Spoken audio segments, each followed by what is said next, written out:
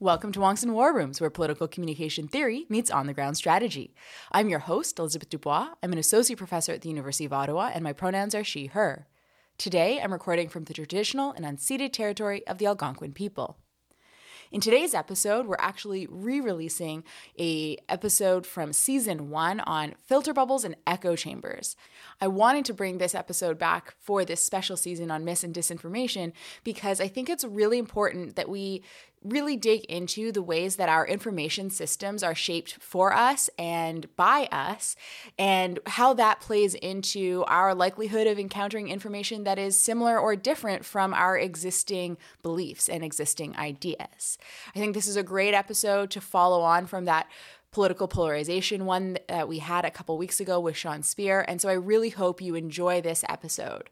Just remember, it was recorded back in fall of 2020, so a few things have changed, but the basic ideas of the similarities and differences across filter bubbles and echo chambers, they stay the same. Hope you enjoy. Hi, Elizabeth. My name's Addy. I am a lawyer by trade. I live now here in Fredericton, working for the Canadian Union of Public Employees. And used to live in Ottawa, and then before that in Alberta.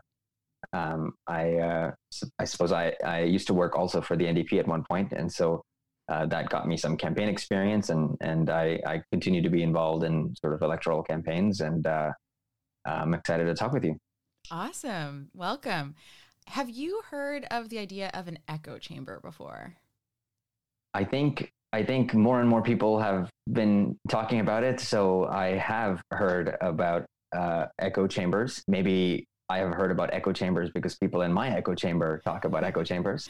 There you go. So it's this theory that came out of political communication research that was observing that we're in this high choice media environment where people have all of these different sources and channels to get political information and news.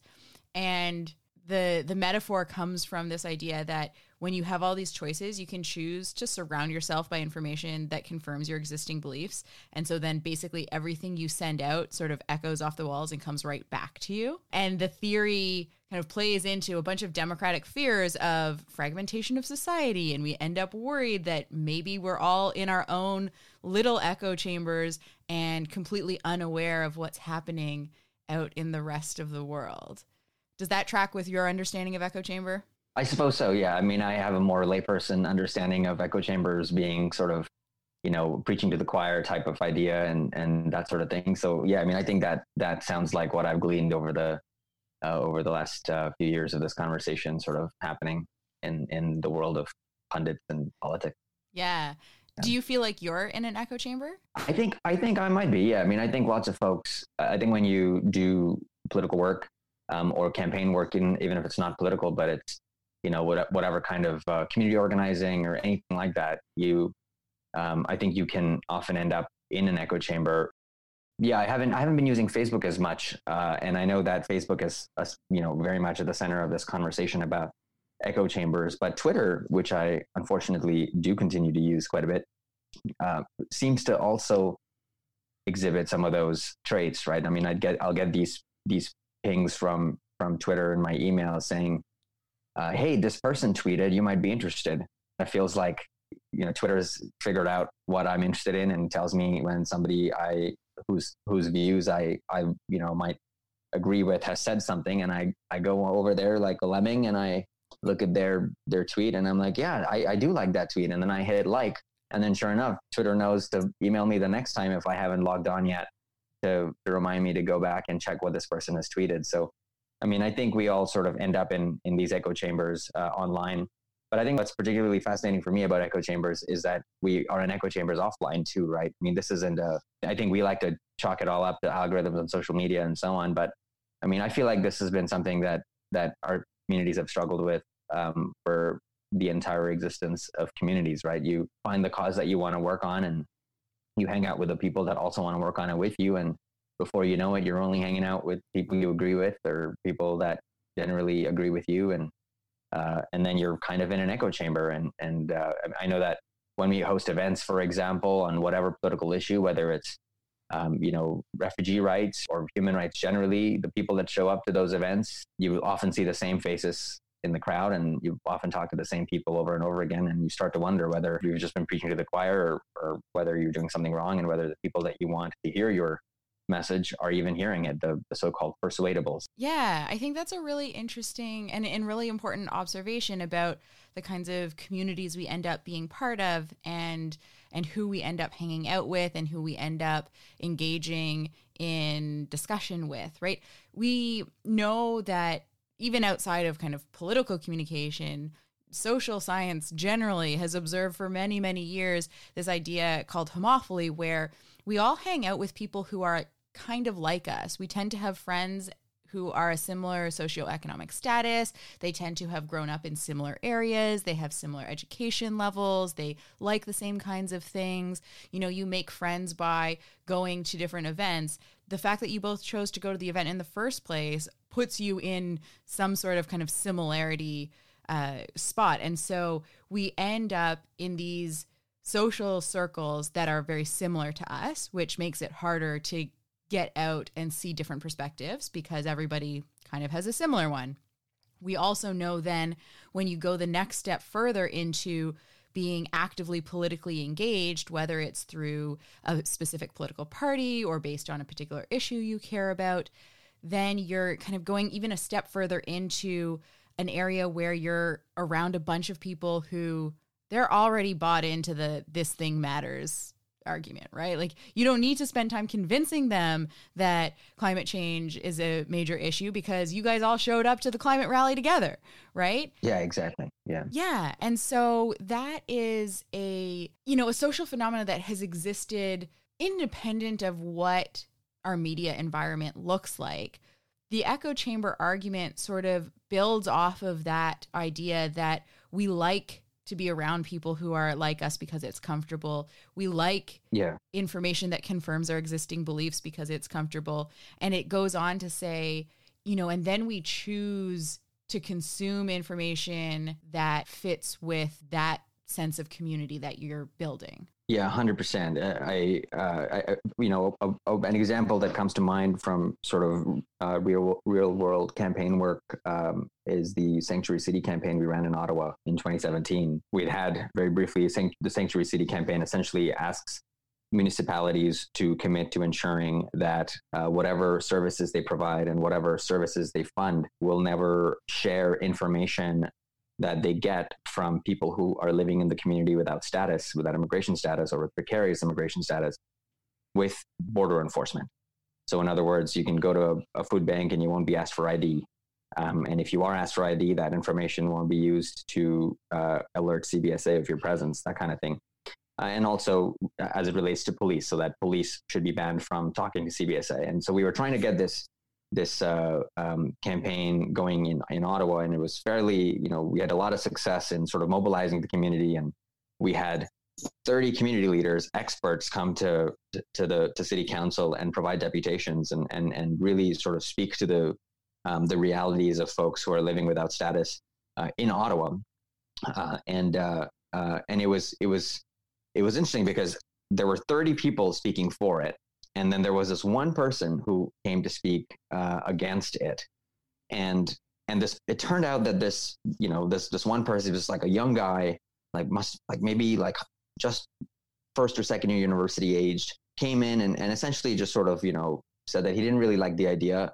He thought it was a slap in the face of the work that Ottawa's already been doing, that kind of thing, and it was not, this kid didn't really have any expertise on the issue. We just sort of came to offer his opinion as members of Ottawa, citizens of Ottawa have a right to do. But what was interesting to me was that there was a radio station present covering the story along with some other media outlets. And all of the media outlets that covered it effectively said, lots of people showed up, all of these experts, they took quotes and so on. But this one radio station made a point to only interview that one guy.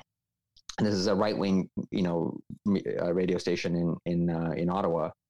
And I think that sort of is a very real example of this not being, solely a social media problem, right? Like, this is, traditional media does this all the time, like seeks out viewpoints for their audience to reinforce what their audience wants to hear.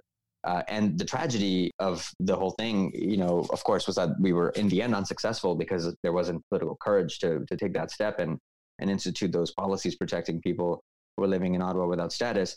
But in that particular instance, what was kind of tragic was that kid, it turned out, was an intern in one of the counselor's offices, who was opposed to the campaign, and he had essentially planted this person to make that intervention, but that wasn't mentioned in the coverage that radio station gave that student, and it was just, I think that really sort of underlines how we have been living in these echo chambers all this time anyway, right?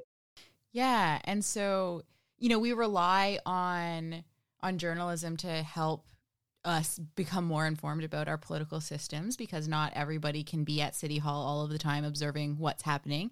And so, what you've just described of this sort of partisan approach to selecting who's interviewed and selecting which bits of information to share, that plays into the echo chamber idea. But I do want to kind of make sure that we're teasing out a little bit the difference between the choices that are being made on the side of the media producers and the disseminators of the information. So there we could think of the radio station and the journalist who was doing that interview. We could think of Facebook and Twitter as companies that host information and help disseminate it, and they have algorithms that curate the information that gets disseminated.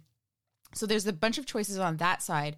But the echo chamber theory really focuses on the choices that we as consumers of information are making, us choosing to listen to that radio station and only that radio station, and having that be, confirming our existing beliefs and ideas and feeling nice and comfy. That is one of the fears of the echo chamber.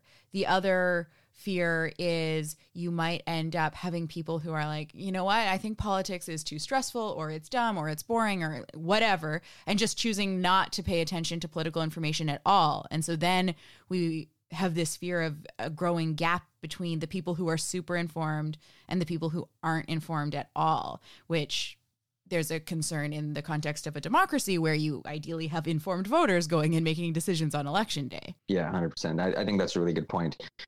This is, after all, these companies are demand driven, right? I mean, they're trying to do even though whether it's a radio station or whether it's Facebook, in the end, it depends on what the consumers want. And when you make consumers feel comfortable, I suppose you want more comfort. Completely. We started out the conversation, you were talking about Facebook and Twitter kind of as if each of those might be their own echo chamber, and it plays into those sets of decisions that those companies are making. They have designed their whole business around the idea of, we can take all of this massive amount of information that's out in the world and we can curate it for you. We can give you what matters most to you. Right. And they figure out what matters most to you by looking at what you've liked and what you've shared and what you've clicked on and what you've commented on, and what people who are like you, whether it's your friends on that network, your connections there, or other people that have similar habits to you on their platform, what they've been liking and sharing and clicking on and commenting. Right. And so all of that helps promote their business model, because the more you like the content from that site, the longer you spend there, the more advertising dollars you make them. Right. Yeah. I think that makes a lot of sense. And we've all had that moment where, you are talking to somebody about buying something, and then the next minute you get a targeted ad on your Instagram for that thing. And it creeps you out a little bit. And I mean, I'm sure I don't know how that really works, but my guess is your phone probably isn't listening to you. It's just that they've gotten so good at predicting what you want that sometimes that happens. Yeah. And the little kinds of cues that you send out to the world as you're navigating the internet, you don't even realize how they're being integrated into what the various platforms you use on the internet are then delivering to you. Right. But this actually brings up an important distinction between the echo chamber idea and another super common concern we have around filter bubbles. So filter bubbles are algorithmically driven. It's again a metaphor for describing when we end up in a context where the information that surrounds us is all kind of confirming our existing ideas and beliefs. And what happens is social media platforms, search engines, and other digital tools, they develop these algorithms to filter information for us, information that we're going to like, click, comment, share. And they do so in a way that creates a bit of a bubble. You end up only seeing things that are all very similar to what you've already seen. And so if you have liked a lot of cat videos, you're going to get a lot of cat videos. If you've liked a lot of like extreme, exciting sports, you're going to like end up with all of those kinds of videos. Right. If you are a political wonk and you are super into reading about the minutia of parliamentary procedure, then maybe you're going to get some parliamentary procedure stuff showing up in your feed. I think that makes sense. I suppose filter bubbles create echo chambers is essentially what happens, I suppose, eh?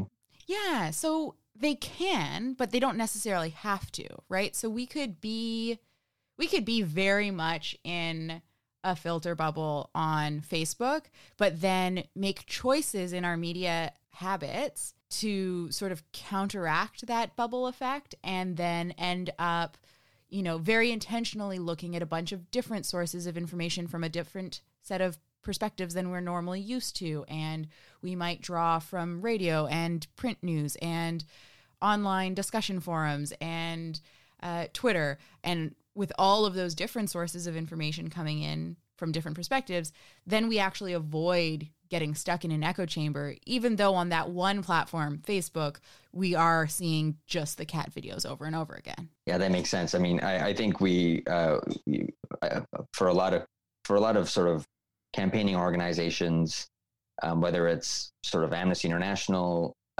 which is doing human rights-based campaigning, or whether it's the NDP, which is political partisan campaigning. I mean, this is both an opportunity and a hurdle, right? I mean, you try to penetrate these filter bubbles in order to get your message out to people who you think might be susceptible to your message, or people that you want to convince of something. But part of the time, the challenge is just penetrating that filter bubble and getting your message in so that they can even see it.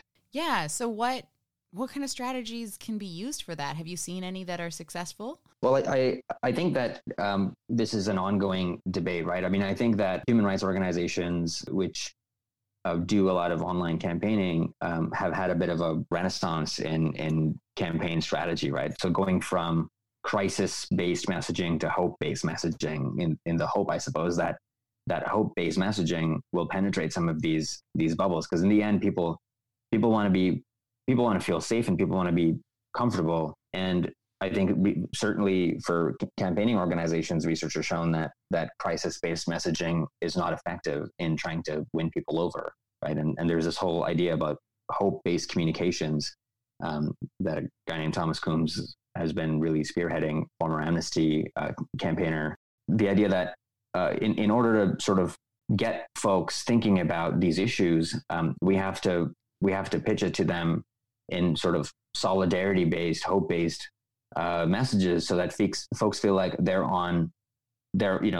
they can resonate with the value that you're sharing. So the idea that it's values that matter, not so much the news, right? Like saying to somebody that rights are being violated somewhere, as opposed to here's a victory of a human right. There's a different emotional reaction. That we should be talking about solutions, not the problems. The idea that we should be talking about opportunities and not threats. And right. I think that's an ongoing conversation to see whether it's going to be successful or not. But I think lots of folks pushing that idea of hope-based communications and human rights campaigning, I suppose, are hopeful that that's the kind of campaigns that'll penetrate some of this stuff. And to be honest, that's kind of what the right wing has been doing, right? Like you have Ontario Proud, for example, which will hook you in with these cat videos or whatever, and then suddenly, boom, here's a really partisan message about how Doug Ford's the person who's going to save you from the evil liberal elite, and you've been reeled in by this positive kind of cutesy photos. How beautiful are these Niagara peaches? Yeah, exactly. all of a sudden now you're part of that ecosystem. And I think what we have, I don't know if this is the prevailing view or not, but I certainly think that we can't really undo the media landscape, but we have to work with what we've got now. And I think the fact that it exists the way that it does means we have to rethink the way we try to get our message out. And I do think that people want to be in solidarity with one another. I think people in the end want to feel like they're part of a community. And that kind of like that connects back to where we started with the idea of like, well, echo chambers, we're constantly in them because we like to be parts of communities. And so it's interesting that sort of the response to getting people out of an echo chamber or a filter bubble, depending on whether or not we're talking about kind of the overarching media system or the specific algorithmic approach within one platform, you know, like the way to get them out of one that is not yours is to try and reel them into yours. Right. Yeah.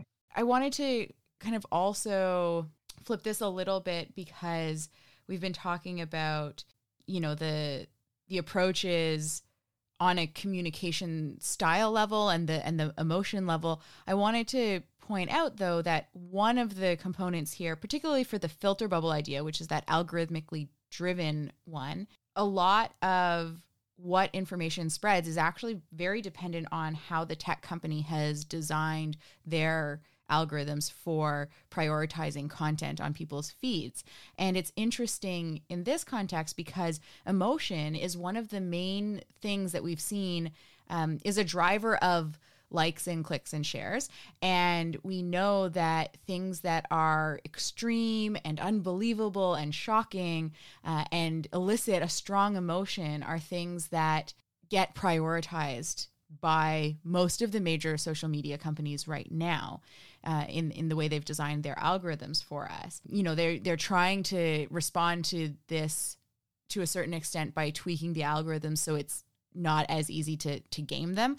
But at the end of the day, the things that make us feel are the things that end up being spread because of the way the algorithms have been designed to respond to us. And so there's an interesting question about the extent to which fear is a better motivator of online action. And by action, I mean like clicking a button versus hope. Right. I mean, I think that's a really good point. And the fact that the more action and more clicking that happens, the higher your revenue goes, right, for these companies. And so there's an incentive to kind of continue to foster a system or an algorithmic system that incentivizes sort of fear as an emotion, so that you just continue watching or you continue seeing things, that you continue clicking on things. And yeah, and I think it's also important to then bring us back out to, you know, even if we got rid of those individual filter bubbles that are algorithmically driven on specific platforms, we still have a media environment where people are choosing from a lot of different sources of information. People will still be able to choose only things that fit with their narrow view if that's what they want to do. No matter whether or not we get rid of the filter bubble component, there's still the human choice component. And, you know, you could get rid of individual platforms potentially. I think it would be hard, but potentially. You can't really get rid of the phenomenon. Right? Like, and the vast diversity of information that exists because we have the internet. And there's probably some pretty strong arguments for we kind of need the internet for a lot of life. Yeah, true, right. And there's this weird social function that these media companies provide, which is in this filtering of information to suit your taste. There's also the filtering that is actually in some ways helpful, right, to drown out a lot of the noise and kind of distill all of that information to something that you want to consume. And in some ways, that's a bit of that's kind of helpful, right? Like otherwise, we'd all just be drowning in all of the information that exists. Oh yeah, it's hugely helpful. We need search engines and these social media companies, which essentially are search engines just for our social interactions. Like, we need them. They are very useful to us in our daily lives. But yeah, there's questions about how much they influence what information we have access to. And I think also an important question is how transparent is the process of filtering that they are doing, right? We need to know how it's happening so that we can be informed enough to choose to change our media diets in a way that, might counteract a filter bubble if we recognize we're in a filter bubble because Twitter keeps giving us the same stuff and we keep going back and taking it, right? If we notice that and recognize that and understand how Twitter's doing that, then we can say, okay, I'm going to make these other choices for the other kinds of sources of political information I have to help balance it out. Yeah. All right. I have one last question for you. It's a little quiz. Uh-oh. I am wondering if you can tell me the difference between echo chambers and filter bubbles. Oh my God. Are you serious? You can do it. I believe in you. I think what I understood is that echo chambers, one of the main differences between filter bubbles and echo chambers is that filter bubbles has to do with algorithms and sort of the idea that there are these mechanical things that have been put in place that result in filtering information that you see. Mm-hmm. I suppose echo chambers can be a result of filter bubbles. It doesn't have to be, but it is the idea that you end up in environments with people who are similarly minded or have similar ideas to you, and you end up hearing what you want to hear as a result of it. That was great. Well done. Awesome. Great. I'm glad. Did I pass? You passed. Oh, good. I'm so glad. Okay. Very well done.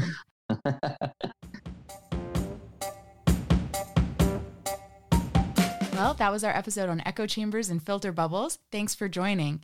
If you'd like more information about any of the theories or concepts we talked about today, go ahead and check the show notes or head over to polcomtech.ca. This special season on Mis and Disinformation is brought to you in part by a grant from the Social Sciences and Humanities Research Council of Canada and the Digital Citizen Initiative.